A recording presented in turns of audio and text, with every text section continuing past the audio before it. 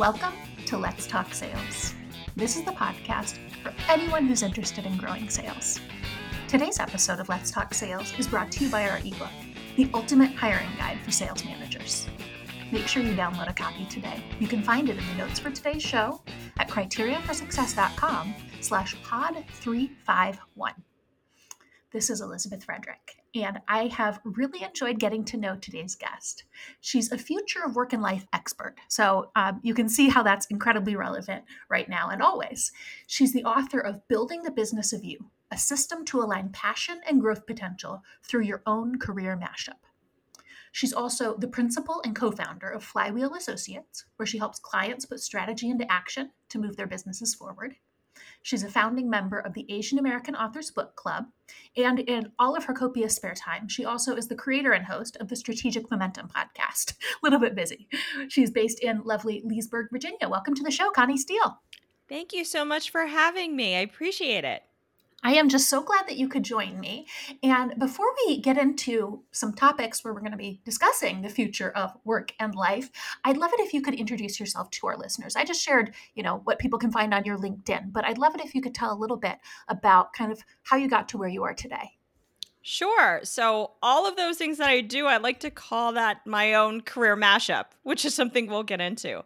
And I'm also a mom as well. And I think that's an important part of my identity in addition to all of the professional endeavors that I have. So I spent much of my career as a marketing and strategy executive in technology companies prior to making a pivot to pursue a more independent path. And that wasn't something that was in the plan at all. I think like many people right now, mine was that decision to make that pivot was one where I needed to find more flexibility, greater control, so that I could be a parent to my young kids at the time a decade ago. But I also wanted to explore other interests because the current trajectory that I was on, which was essentially the head of marketing, the CMO of a tech company, wasn't giving me the level of fulfillment that I thought I would have. Because like many, the path that I was on was more of the traditional, linear, sort of sequential, upward movement towards more title, more compensation, thinking that would be what success would that's what success would be for me. And when I hit that, I realized, wow, this really isn't it. So I guess a little bit of other background about me is that, I'm a child of immigrants, first generation Chinese American, and the emphasis early on and throughout sort of my childhood and then into my college years was all about academics. So it was sort of ingrained in me that you had to pursue a path that way. And I think for many people, because that was the roadmap to success. But when I started working, I realized that the rules of work were very different, that it wasn't this simple upward path. You work hard, it's meritocracy, and opportunities come. And I had to learn quite a bit on my own to how to successfully navigate those pieces. And there were lots of ups and downs, lots of testing and learning, trial and error to figure out what fit and what didn't. And my path hasn't necessarily been linear, which I think is the norm for a lot of people today. And so when I decided ultimately to make that pivot, this journey that I've been on has enabled me to find this alignment of being able to help others as well as companies find their personal professional fit and unlock their potential, because I know what that struggle can be like. Absolutely. I love that story, and I can really just hear the passion coming Oh, out in your voice thank you. because this is this, anytime you can experience something and then see that it's aligned with trends that are happening, it's not just you, it's not just people in a similar situation as you, maybe first generation. It's not just people of your specific age and demographic. It really is a broader trend that we're seeing across a lot of different people in many different industries. And so I'd love to really focus our conversation today on these key themes that we're seeing. You're focused on the future of work, and anytime you're focused on the future, you obviously have some sense of the past and the present. So, what are some of the key changes that you're seeing, the key trends that you're noticing? Maybe because again, you personally experience them, or just you're hearing about this and seeing this in your research. Absolutely. So there has been a shift in what workers want out of work and how they're going about navigating their careers as a result. One of the things that we've seen, I think you've probably sensed this as well. I think most people probably have sensed it within themselves that their goals have shifted. Those Mhm. traditional definitions of what we were looking to achieve, what was deemed as success, which is typically money, title, power, thinking that will give you fulfillment, which is what I personally had thought years ago. It's shifted. People are now looking for meaning and not solely focused on money. It's this desire to align their passions and interests with a common purpose. We're finding attitudes have fundamentally changed as well. They see their work, career, and life as fully integrated, not Mhm. siloed and separate. Certainly, the pandemic has accelerated that trend, Mm. but that had been happening for some time as well. Because if you take a step back and you think about how technology has really been a significant driver of our behavior and our mindset and our attitudes, we now all operate in a very agile way. Uh, our work and our home life are integrated on our phone. Mhm. In our digital life, we are flipping constantly and context switching between our personal sort of responsibilities and needs and our professional responsibilities as well. But what you're also seeing is fundamentally this shift from a very siloed, rigid, conformist work environment and to some degree, separation of work and life to one that is much more collaborative, fluid, multimodal, multidimensional. And that's Mm. so much about reflecting our individual agency because and we talk about this convergence that's happening, right? This integration, right? Work and life are integrated. And people don't want to separate that anymore. It's not an or situation, it's an and. And in the end, the key thing that was the insight for me when I sort of started this journey to better understand why things were happening, the future is about being fluid. Because if you think about how you work, where you work, when you work, who you might work for, what you use, even who you are, that is dynamically changing depending on the context. So, in order for people to find traction in what it is they may want to pursue, it's not necessarily being fixed anymore. It is about constantly growing, learning, adapting, evolving, and iterating to eventually finding the right fit for yourself.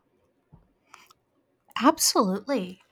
One thing that I can't help but think about is how the stats came out. Also, I think you and I are probably similar in age, and I'm a millennial, and the story that was being told about millennials. Even years ago was they don't stay in a job for very long, they're constantly moving around, and that was portrayed as a failure, as a weakness, as these shiftless people just don't know what they're looking for. And now everybody's doing that, and it's become just a kind of expectation that people have a lot of different experiences, and they build their own mashup. Like you said, you take a skill that you might have learned in one place and you combine that with an area of expertise, of focus, of interest from another place, and you build something unique with those different factors. And it's so interesting to see how people are actually, they're able to be more fulfilled. It's not like they're skipping around, I'm not happy with this and then I move somewhere else, I'm not happy with that, and it's constantly just unsatisfied. Instead, really, it's a more intentional crafting and finding the work, the lifestyle that are going to feel good, that are going to feel fulfilling. And that's a really interesting reframing and a different understanding, I think, of this trend than some people maybe had. Absolutely. Where I see things just shifting is that there's a greater desire to achieve breadth, not depth, in the skills, experiences, roles that you have over time. Because now you can. Technology has enabled people to explore their passions and interests in a way that has a pretty low barrier to entry. So even though you might have a full-time opportunity with an organization, for example, that doesn't preclude you from testing and learning another avenue to pursue an interest that you might have online. Certainly, you've seen it with the growth of the creator economy. 10 years ago, you didn't hear people being TikTok stars, but there were people who were YouTubers, right? That's been going on for some time. But there has been this ability to parallel path several avenues so that people can create a portfolio career if they wish.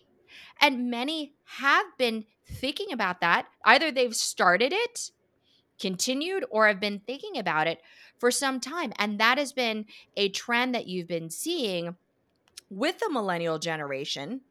Also, because during the time that they entered the workforce, there weren't the level of opportunities because of the recession. So Mhm. they had done everything right, gone to school, gone to college, but then there weren't jobs out there for them to really lean into. So you have the ability, though, with technology to explore different ways to create revenue streams. And so it's this mindset now that it not only helps you expand and really fulfill those interests that you have, but it's also a way to manage risk. Now, not everyone may want to pursue a portfolio career. It's something certainly that we see in the data that people are looking to do that more and more and more. Certainly, as you see the composition of the workforce changing, and there's 4 generations in the workforce, but others may have want to just sample different uh, roles and experiences and industries because they're trying to figure out what they like. And all of that may be integrated and roll into a super job in the future. I'll give you an interesting example of somebody that I talked to uh, who she is also millennial and happens to work in product management, I believe. But she had said she's always been looking at different opportunities and saw something at Spotify that really intrigued her. And it was a role having to deal with algorithmic bias. Now, Mm. that is not something that's common yet. And we know at the rate of change that's happening, new opportunities will really flourish over the next 5, 10 years. And you can't predict what they're going to be. But the fact is, what is needed for that role is someone with a product management background, which she has. But the fact is, she also has been doing machine learning and Mhm. AI, so which also fits. But she also loves statistics and studied statistics in her college education. In addition, she also has just a strong passion for diversity, equity, and inclusion. So that's an example of how a brand new, really, role and potentially work category needs to pull from a range of disciplines, skills, and experiences to fulfill that new job. And so until you actually have to some degree a breath, you may be penalized by going too deep. And candidly, not everybody wants to be too deep anymore. I certainly understand that. I actually happen to be a Gen Xer, but having worked in technology, I always was fascinated by learning new things. I always wanted to push myself to learn new things. And that is the default of many who are entering the workforce and who are growing in their career in the workforce, is that they want to constantly be challenging themselves. So staying in one particular area for a really long time and going incredibly deep and being specialists, which is what was appreciated years ago, Hmm. isn't necessarily going to be what's going to be beneficial necessarily in the future. I mean, there is a certain level of depth that you need to become an expert or to master an area. But how deep you need to go really may vary.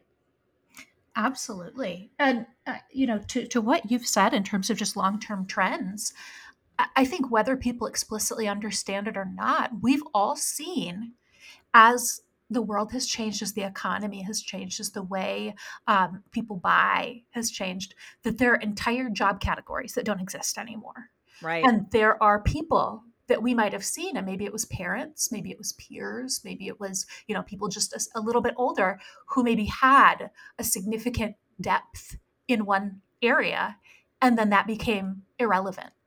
And again, whether it's explicitly understood or not, that's scary. That's something you think, I don't want that to be me. And so even without having a real conscious understanding of it, that can really drive you to think, I want to stay on top of new trends. I want to make sure I'm constantly learning new things. I don't want to be obsolete like I saw this person become obsolete, or a whole bunch of people become obsolete. And there's a part of it, like we've said, and I'd like to continue this conversation, but there's a part of it that's about personal fulfillment and passion, but there is also a big part that's just reducing the risk of becoming obsolete and finding it really difficult to find any work at all. Right. Well, we are now in a world where uncertainty is the new certainty and Hmm. change is constant. So it makes a lot of people feel uneasy naturally. But if you can stay on top of those trends, to your point, and in the book, actually, there is a chapter in there to help people build their own strategic plans for themselves so they can continue to stay relevant and Hmm. align their passion and interests to their potential. You got to start with spotting the trends. You have to be in tune with what's happening in the marketplace, particularly in those areas that really connect with you. But you also have to stay in tune with those trends within yourself, and a Hmm. lot of us don't always do that. We are searching for these jobs or roles or companies that we believe could be the right next step, but it might never be because we're not sure what we personally want, what really fits us what's best, what are the environments, what are the types of people, what's the kind of culture, or really understanding where you deliver the most value, how you deliver your value. You know, getting to really understand you is so important in order to create that kind of traction that you want so that you can achieve that level of fulfillment and happiness that you're looking for. Because, the other big trend is that we're now in this world where people want to be their whole self. We don't want to compartmentalize anymore. We don't want to have, this situation where, oh, I only have to show me and my work life. This is who I am at work. And that gets turned off. Then we come home and this is my home life. But that's what it was years ago because it had to be. But now we recognize that in order for us to really, really build that kind of momentum for ourselves, we need to be who we are. And we're not one dimensional, we're multidimensional. So, of course, we're going to have different interests. Of course, we're going to have different sides of us. But what are those companies slash environments, roles, situations that lets us be us. And that's harder. And it's not something that's going to happen overnight, but when you recognize that there's certain aspects of you that are missing, as example, I was someone who was pushed to really address a very quantitative side of me because I was Mhm. pushed in that way to fulfill what my parents felt would be the right career path. But yet I have always been quite creative and right brain. And Mhm. so it took me time to find sort of that right industry and those skills that let me be right brain and left brain, to kind of exercise that creative talent that I've always had. But too often we're forced to just pick one, or at least in the past, it was you really focused on one. And then, in your spare time as maybe a hobby, go go do those things that might bring you a little bit of joy. But why? In this situation now where so many things are changing so quickly, people, as a result of the pandemic, are now much more aware of how life can be fleeting. Mhm. Folks want to find that intersection of how they can really maximize these hidden talents they've always had. Yeah, and to what you were just saying, there's a part of it that maybe you've been interested in something from the time that you were a kid, and you've always been somebody who liked to draw or somebody who liked to write, or you made up plays and you were, presenting those to your family, and it was seen as something that you do off the clock and you can't integrate it into your work life. And there are so many opportunities. We're hosting a podcast right now. We're talking on a podcast.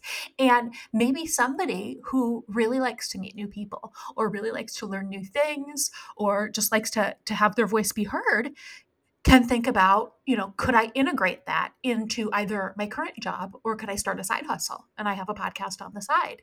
And obviously half of the planet is currently doing that with a podcast specifically, but it's still that just being your whole self, and being able to take that into work.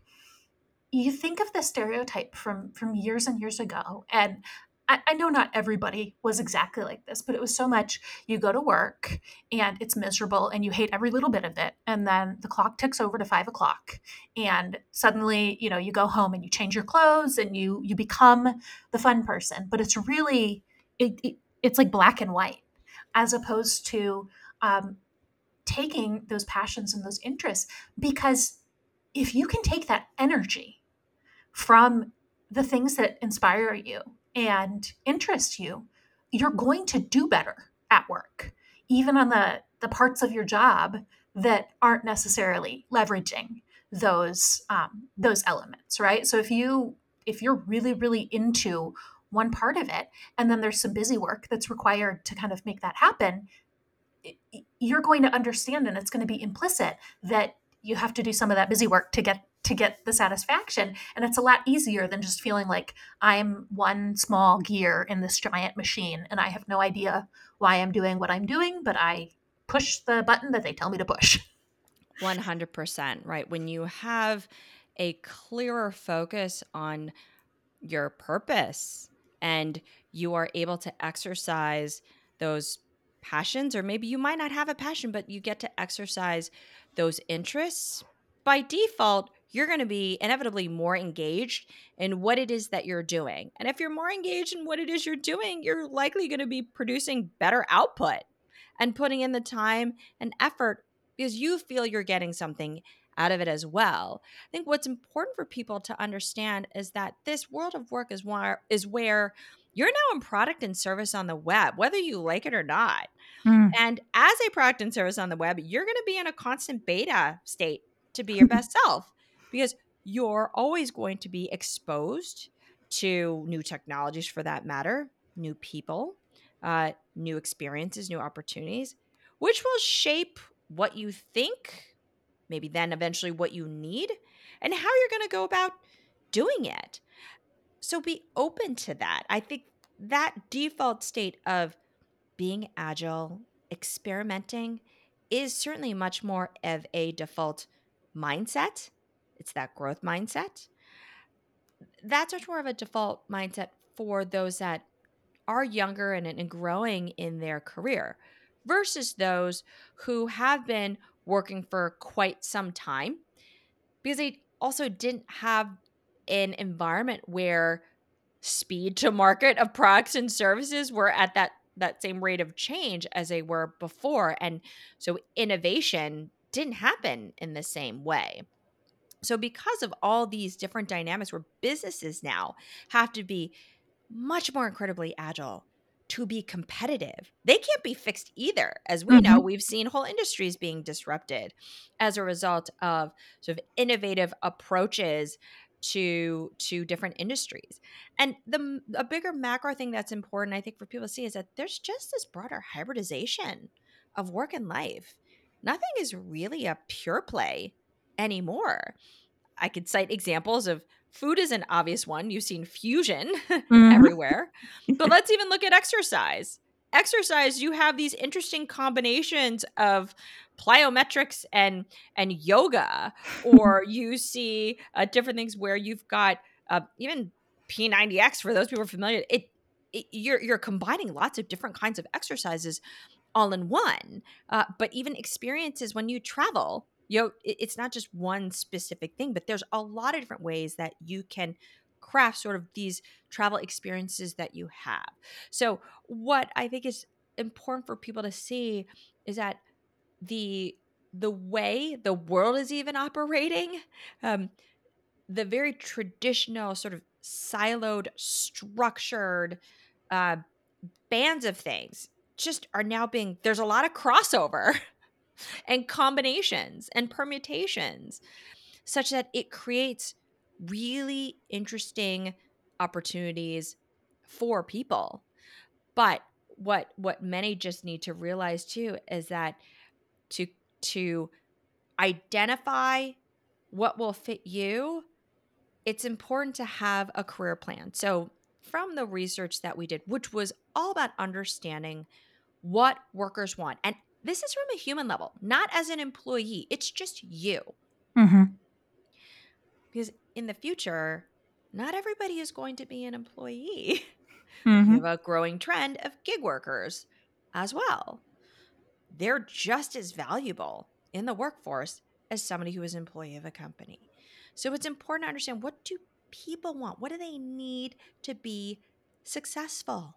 Well, one of the key drivers in being satisfied with your career progress, and by the way, people are not quite happy with where they are in terms of their career progress, uh, or their compensation for that matter as a result. Um, but in order to move forward, it's really having a clear plan, defining what those goals are, and having a roadmap for you to achieve it. And as part of this planning dimension, as we call it, is having the right people to support you along the way in reaching your goal. Now, while I know that seems simple, the reality is that when you talk to folks, if you're trying to figure out where you want to go next, there's a wealth of advice that you will get where some will say, go take this class, or pivot to this company, or move up in this role, or learn, take this course. There's a lot of different ways that you could potentially move forward, but you don't really know what moves the needle. Mhm. For us, it was really important to understand, well, what really is it that moves the needle the most? And we had a pretty sort of clear thought of what it was going to be because of all the people that I had interviewed over the years on my podcast, which led to the book, which was, without even knowing it, they established a very clear plan. And mind you, that plan changed over time because they would get feedback from it, which helped them pivot and adjust. But really defining, what is it that I want? And what they want wasn't just the job. It's, what do I want out of my life? And how does my job or the work that I do fit into it? Which is another big shift. And when you can establish that alignment, and this is where the strategic planning comes in, right? The Mhm. goals, objectives, strategies, tactics. When you've got clarity on what it is you're really trying to achieve, then when you act on it, you'll know that you're moving in the direction that you want versus it being a little more aimless and you looking towards those short term fixes, then in the end, leave you sort of empty. So, that's one of the key things I want your listeners to just be mindful of, no matter where you are in your career. It's taking the time out for yourself Mhm. to say, what is it that I really want and I need? And that's not necessarily an easy question to answer at first because you might not have ever really thought about it. More and more people are certainly have been thinking about it now in light of the huge numbers that you see with the great resignation and the constant pivoting that you are observing as well in the marketplace of people switching to different careers because they realize that, wait, you know what? I've been doing this one job for so long. I it's not it anymore. I need to go pursue something different. And they're now finally taking action on it. But it was finally getting that clarity for themselves that was the trigger for them to now pursue that. It's not to say that they couldn't go back eventually, but again, when you can identify what that North Star may be for that time being, and again, that North Star won't always be fixed, and that's okay. Mhm. But when you have clarity in what that North Star is, it helps you start to coalesce the strategies and tactics to start working towards achieving them. Absolutely. And something that I really honed in on as you were talking, we've been talking a lot about as an individual, what you can do in terms of being intentional about your career and thinking through this and really kind of mashing up your interests. And you mentioned, and I think this is so incredibly important for our listeners to think about, it has historically kind of been accepted wisdom that the more you could do to retain talent, the better. And a lot of that was about depth and not breadth, right? We want to have a team of significant expertise where somebody's been in their job for a very long time and they've moved up on a very straight line and they know every little thing that there is to know in our business. And I'm not saying that that's not valuable, right? And I'm sure you're not as well. Like there's significant just expertise that can be gained. But what I'm hearing from you is, if you have a team and everybody on that team has been there for 20 years and they're super expert at doing what you currently do, the way you currently do it, if you need to pivot as an organization, you haven't really built a team that's equipped for that. And instead, if you have a team of people who maybe have had some interesting paths to get to where they are, and they're constantly learning and trying new things, you're really more equipped as an organization to adjust to the changing needs of the market. So I said a lot there, and certainly I want you to respond to that. But I'd also really just like to maybe discuss what are some best practices that leaders can think about as they're building their teams, as they're trying to still retain talent, but maybe allow people to have some of this flexibility, or maybe stay in the organization but still pursue their passions. How can leaders risk proof their organizations by kind of supporting this? Does that make sense as a question? Yes. Yes. So to your first point about a creating an innovative culture happens when you've got a lot of differing perspectives. Mm-hmm. Having homogeneity doesn't facilitate breakthrough ideas. When you've got diversity in thinking, diversity in backgrounds, diversity in identities, diversity in experiences, you're going to bring differing perspectives on how to solve a problem and ways to approach it, which then, when you can align what they are, leads to new white space opportunities to capitalize on. And I think what organizations need to understand is that with the rate of change happening so fast, technology also being a critical driver or enabler of realizing these new opportunities that you can pursue, Mm-hmm. finding those people who have seen the application of different ways of solving problems and whether using technology or not, but let's just say again, technology really is how it's going to be powered.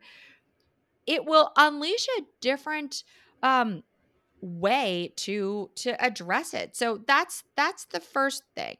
But when it comes to risk proofing your organization and retaining talent or attracting talent or developing talent, I want to start with something just really a simple construct is know your audience. Mm-hmm. Just like any company who has to really sell their products and services, they have to know who they're selling to and ensure that they've got a clear value proposition that attracts them and Mm-hmm. that the product and service that they have is compelling enough that they're going to want to continue to use it and have repeat purchase.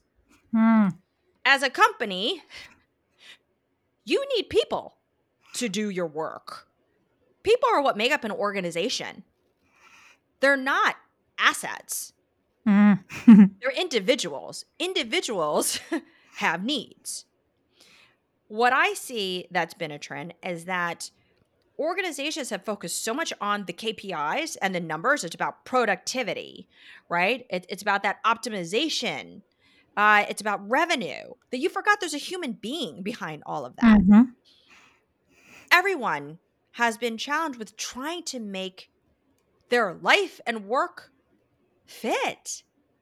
So when you take a step back and say, wait, who are the people in my company? And again, if you have 4 generations in the workplace, somebody in their 20s is very different than somebody in the 30s, 40s, 50s, and 60s in terms of where they are in their career and what they need out of it. Mm-hmm. So you have to be mindful of that, first and foremost. But it gets back to a much more human centered way of leading. And it's not just saying, oh, it's about servant leadership. It's about actually caring and identifying what do your employees feel that they need to be successful and have this mutual value exchange and ensuring that there's alignment on the common goals that you have. So hopefully the talent that you're attracting feels a fundamental alignment to the purpose of your company, the Mm-hmm. values that they have, the mission that it stands for, and the vision that they're looking to achieve, because you see that that is certainly what's happening. You have, younger members of the workforce expecting that, wanting to make sure that what they're going to be doing fits. So first and foremost, if you're not clear on that, and for you, it's all about, well, I just need to hit my numbers, and I'm all about growing the business, you're going to struggle because people want more than that. It's not just about money. It's about having impact. So I'd say that's first and foremost, ensuring that there's alignment. But on an individual level, as a manager, you got to understand your team. You kind of have to build the sixth sense of their own personal dynamics, because now in this hybrid world of work, different people have different working situations that will really operate better for them. Because Mm-hmm. as a working mom, you've got commitments and challenges that you're just trying to juggle all the time. So that situation may be different than someone else where they may not have that responsibility and they could come into the office, but you don't want to penalize somebody just because of their life situation that they won't have the same level of opportunity. But it does come down to working with them individuals and helping them map their career plan out. When employees feel that their manager is investing in their development, and by the way, Gen Zs and Gen Xers expect their leadership and their companies to prepare them for the future of work. They want them to support their endeavors and have this desire to be mentored. But when you can work together with them and help them map out their career plan within your company, and Mm, maybe even outside of their company, because what you have to do is understand what is their life goal too. So for example, maybe there's someone in your team who just has all these wonderful talents. And some of them maybe just hidden talents you don't know, because the scope that you have them working in is a bit more narrow because you've hired them based on specific criteria. But maybe this hidden talent in content writing because they just love writing on the side. And as we know, roles, jobs, requirements, needs change so fast that there could be an opportunity to leverage that. absolutely. But if you didn't ask and you didn't understand who they were, what really gets them turned on, you're never going to tap into that. But if you can align all those things and spot the trends within your employees, so as an individual, you need to spot the trends within yourself, but as a leader, you need to spot the trends in your employees too. And identify where are those really skills and talents and passions and interests that could be leveraged in on your team, on projects, in your company. Because when you're able to do that, they're going to be more likely to be engaged, more likely to stay, more likely to feel fulfilled and give you their best work. It seems somewhat simple, but most organizations don't have some of those basic characteristics Hmm. in their culture. It's actually a very low percentage, sadly, because that's one of the questions we asked in our state of work and career success survey, are just a series of questions regarding which characteristics exist in your workplace environment. And Hmm. really, I think the highest that we had might have been at 40%, which was have people that they like to work with. Everything else was, I think, maybe 30% and even Oh, typically wow. lower in the teens and 20s. So having a being in a work environment where they have mapped out a clear career plan or have mentorship programs, sponsorship programs, have a culture of experimentation, an open environment, right? A lot of those things that I think many of us know to be true, that really can facilitate a more innovative and collaborative culture don't exist. So you as a leader should be mindful of it because it's probably what you wanted as well when you started working. But Absolutely. unfortunately, we quickly conform to environments that really necessarily aren't ideal because then there's this survivalist sort of mentality. But if you can be the change that you want to see in the world, why not start? Absolutely. I really love that. And what I think is important, and this came out in a story you told really early in this conversation today, the person who got a job looking at algorithmic bias and had a real passion for diversity, equity, and inclusion. And if somebody really has a passion for that, most organizations could use, a team, a committee, a group talking about DEI, and maybe this person could lead that or participate in that if you already have a leader. And it's when we feel stifled and we feel like we're not able to express these parts of us that I think can really lead to people feeling like I have to leave this organization in order to be fulfilled. Whereas if it can be a part of what it is that they're doing, and if they can feel like I'm making positive change in my organization, I'm fulfilling a purpose on top of my day to day work responsibilities, that's something really exciting to be a part of. And to get to, get up and go to work every day, feeling like you're changing your organization, you're making it better for yourself and for others in future. That's a real that's satisfaction that you can get that you wouldn't necessarily have otherwise. So it's a really big difference just in framing. Yes, yes. There is one analogy I'd like to use that I think could help people contextualize this shift that has been happening, but probably potentially frame up what might be happening to themselves personally. So there's a term out there called talent stacking. I think it was coined by Scott Adams, who's the creator of Dilbert. And uh, I think it's somewhat self-explanatory of what it probably means. But think of when you were younger, and I think just about everybody has played with Legos in some part of their life. But when I used to play with Legos, it was just sort of this first one big plate that you had. Mm-hmm. And sometimes you know what you want to build, sometimes you don't. But you just start, you just have the urge to create. And you take a block, and you're adding these bricks on this plate. Each of those essentially are those skills that you're building, are those experiences that you have, and they're stacking on top of each other. And at some point, when you start to build and you put one brick maybe on one side, another brick on the other side, you start to realize, wait, something is starting to converge. I'm Mm-hmm. starting to get a feeling for what I want to build in totality. But when you first start off, you're not sure. It just feels disconnected. But you're learning something, and you're building again these different aspects of yourself and learning about yourself as you go along.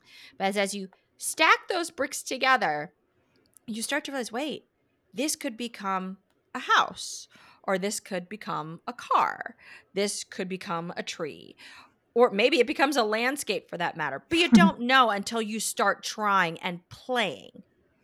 That level of fidelity over time is what will help you paint that broader picture. Mm-hmm. That's very much the ways careers are now, because people have the ability to sample and see what is interesting and what isn't. And so you have to give yourself the permission to do so, which is why all this leads to that term called the career mashup, because then you can exercise all those different facets.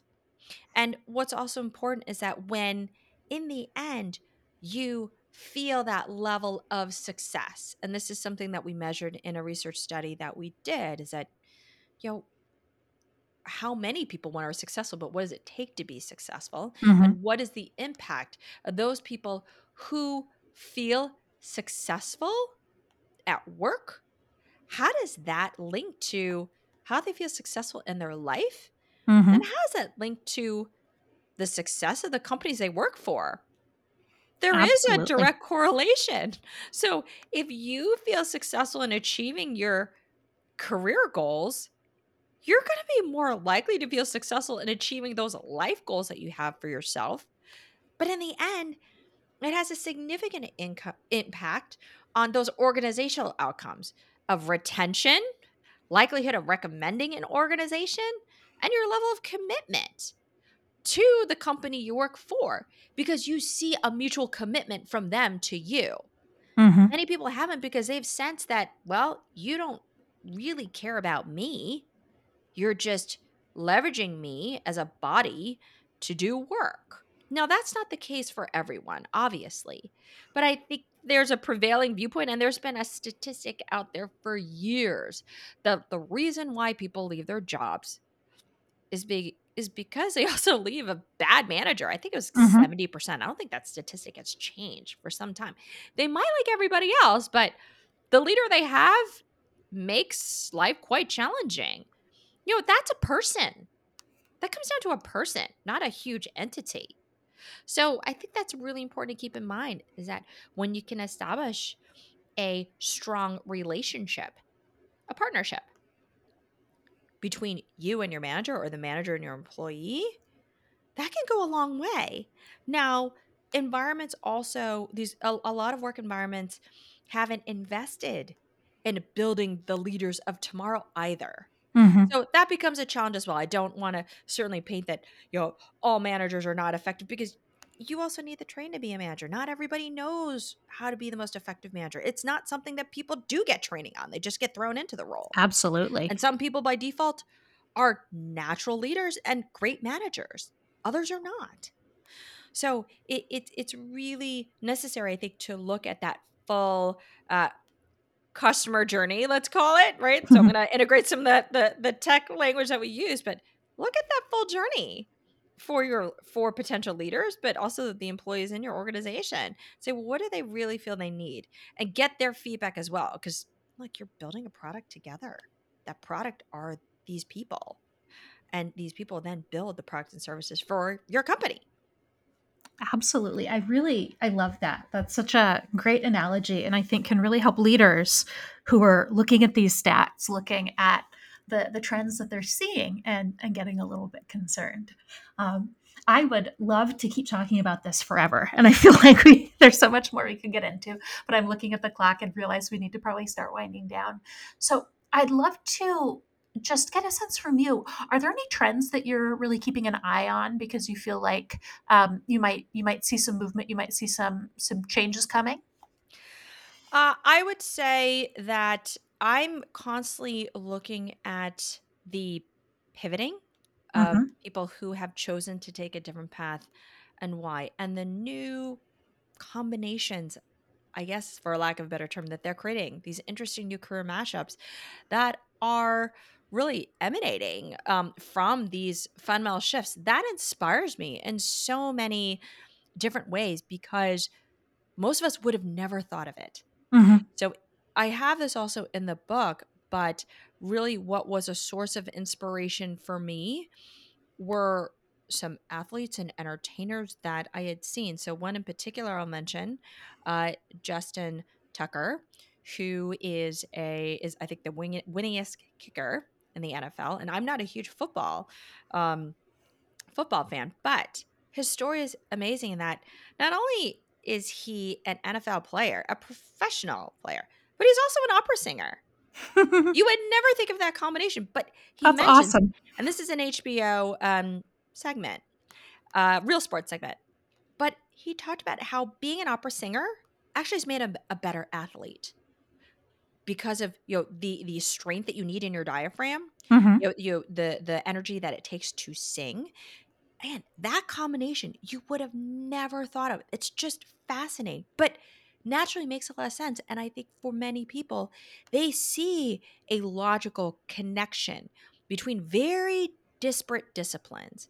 That is what really inspires me and things that I would love to continue to explore because that also leads to different marketplaces that might arise, different jobs that might come into play. I'm also constantly looking at how the creator economy is growing because you Hmm. are seeing people take different paths, which is quite fascinating, but also interested in those stories from companies on how they are looking at a different way to hire and retain their talent differently because many see this as somewhat of a green field. They don't know.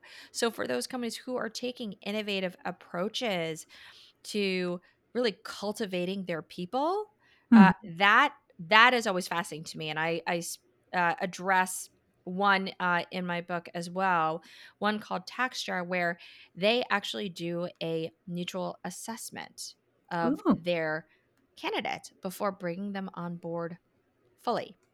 So it makes sense where you don't know if exactly it's going to necessarily work out. You can go through all those interviews, join the company, and realize, wait, this was not right. Yep. Well, they've found a way to really de risk that Hmm. much more so by ensuring the people that they want to bring on board, they try each other out and they see if you know it's really the right fit, which I think is brilliant. But it's so much of what happens already in the freelance world, where Yep. many people are looking to hire people on Upwork or Fiverr, what have you. And it is a low barrier to entry to see if they do the kind of work that they say they do. And I certainly see that being much more prevalent in the future. So it is also testing and learning to see if there's a right fit between the company and the people that they're hiring, not just a straight, I want a full time hire, go find the full time hire, I fill that role, and then we're done. Absolutely. It that the cost of replacing somebody if they quit because they're not a fit makes it always, always, always worth some extra time and energy put into ensuring a good fit. I have a close friend who her department was closing down, so she had to leave her job because it didn't exist anymore. And she then spent years kind of pinging around trying to find some place that had the work environment that she wanted, and she wasn't exactly sure how to articulate it, and that made it a little bit more difficult. But there's so much about team chemistry, about the culture of work that you really don't know until you've done that test, and you might discover, I love what this company is doing. I love the specific job, and I hate the way that they make it work, and I can't work there. And so, so incredibly important to take that time. That's awesome. Absolutely.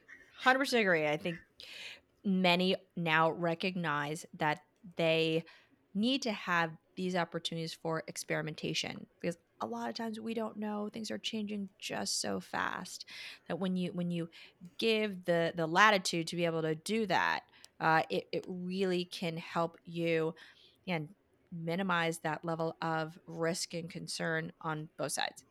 Absolutely. We're always looking to share resources for our listeners. So, do you have any resources that you would recommend? Well, one of my favorite podcasts is Work Life by Adam Grant. Absolutely. Any Adam Grant's podcasts are just quite insightful because they provide insights into different work cultures. And Mhm. once you understand the psychology, and this is the human side of work, it gives you a better context of how to actually operate more rationally versus emotionally. And I Mhm. think that's what many people might not realize, is that we tend to operate off of emotion, not Mhm. cognition. So that's one of my favorites. I'd say Emotional Intelligence 2.0, that book by Travis Bradberry and Jean Greaves. Um, it is so important for people to build their EQ Mhm. in this day and age, because we need to be able to sense how people are feeling and gauge, their environment and their dynamics in order to build the right kind of communication and relationship with one another. Because if you can't, you're not going to be able to tap into their strengths and their passions, and vice versa. So know how to read the room. We're not taught that, Mhm. but it's such a necessary skill in today's world of work. And then the last is Growth Mindset. So again, somewhat of a classic. It's been around for some time, by Carol Dweck.